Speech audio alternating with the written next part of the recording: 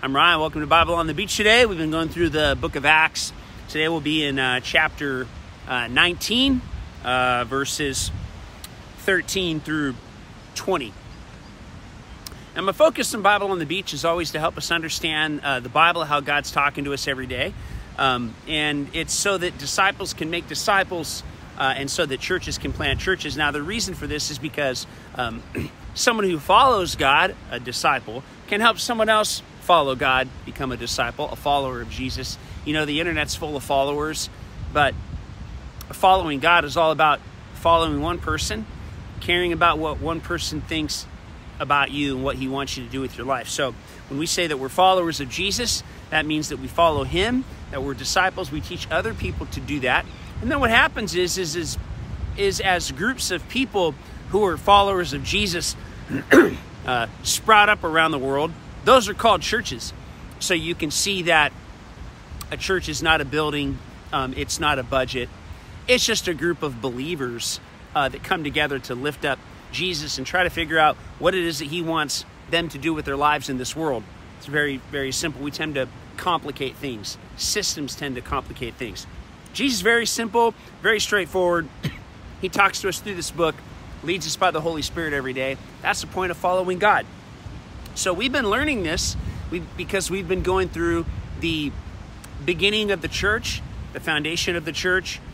It's been very exciting when you think of God as fluid and dynamic, talking to you every day, telling you where to go, telling you who to talk to. Very, very exciting to follow God when you let go of all of the religion and you hold on to the relationship that you have with him, the promptings that he gives you, that the desires to do his will in the world. Is very exciting. So today we're in Acts chapter 19. It says God kept releasing a flow of extraordinary miracles through the hands of Paul. Now God gave the gift of miracles to back up the proclamation of what Paul was teaching. So when God does miracles today, they're multi-dimensional in what he's trying to accomplish. Yes, he's trying to help the person, and he's also trying to promote the gospel, to promote the church, to promote his disciples. That's why God gives miracles. So because of this, people took Paul's handkerchiefs and articles of clothing, even pieces of cloth that had touched his skin, laying on them the bodies of the sick, and diseases and demons left them, and they were healed. So this is extraordinary. An extraordinary miracle. But this is how God was moving in the early church.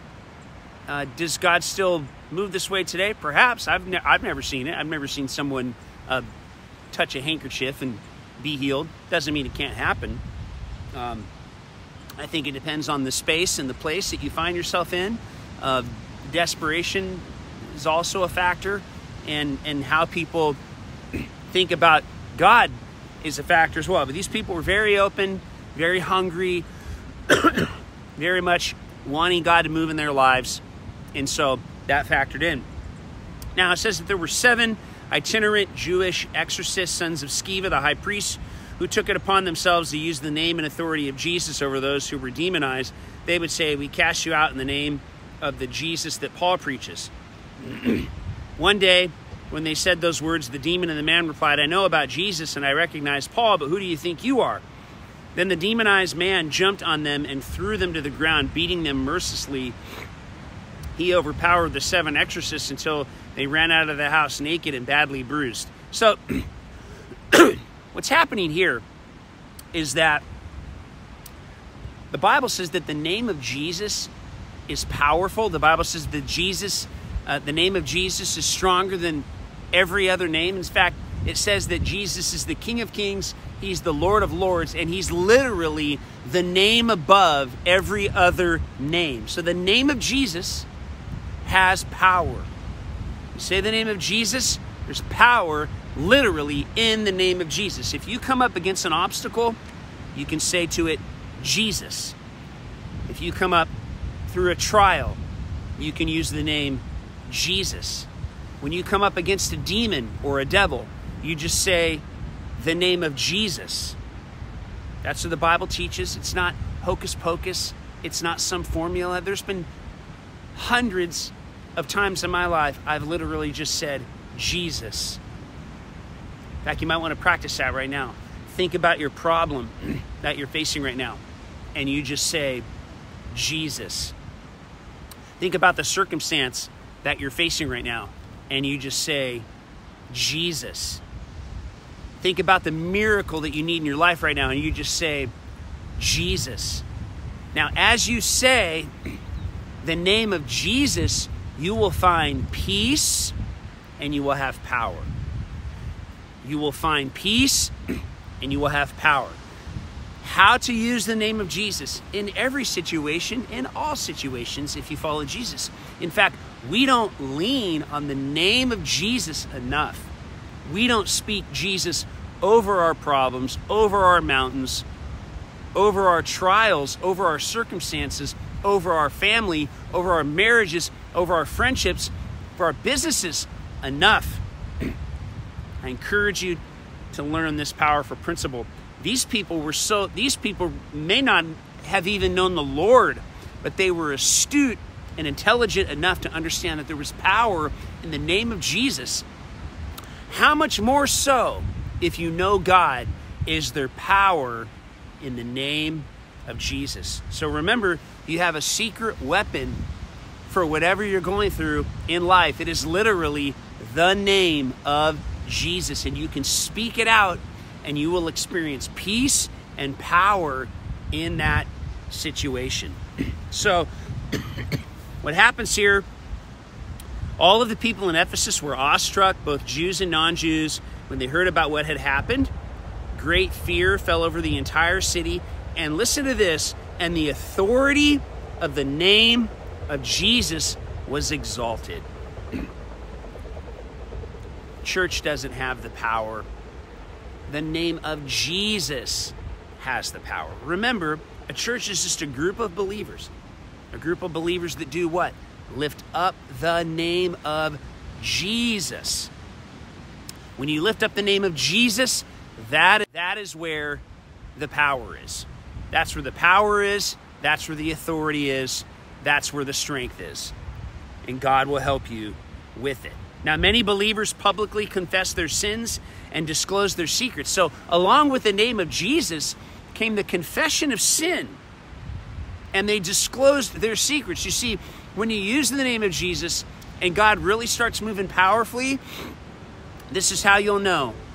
You'll begin to tell on yourself and you won't need other people to do it. God moves powerfully in our lives through the name of Jesus, and it's manifested by us managing ourselves and confessing our sins. So I want to encourage you to manage yourself and to confess your sins.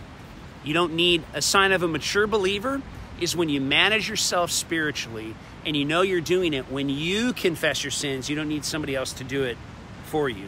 Now, large numbers of those who'd been practicing magic took all their books and scrolls and spells of incantations and publicly burned them. When the value of the books and scrolls was calculated, it came to several $1 million. The power of God caused the word to spread, and the people were greatly impacted. You see, it's only God who can give us his strength. It's only God who can give us his power. And it's only God who can allow us to have the strength and the courage and the nourishment to live for him every day. And it's only God and the name of Jesus and his power that causes the church to grow and give us the strength to be who God wants us to be in every space and in every place that we find ourselves in this life. Now, I don't know about you, but I love coming to God's word every day. Every day he shows me something that I can see, something that I can hear, and something that I can feel to grow closer to him. I hope this has been encouragement to you today. This is why I do this, because I want you to grow close and be strong in your relationship with God. Now, if this has helped you, it's helping a lot of people.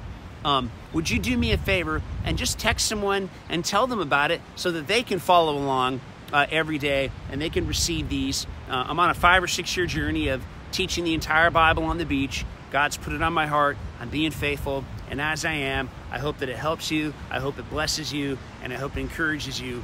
And until next time, I hope that you have a beautiful day.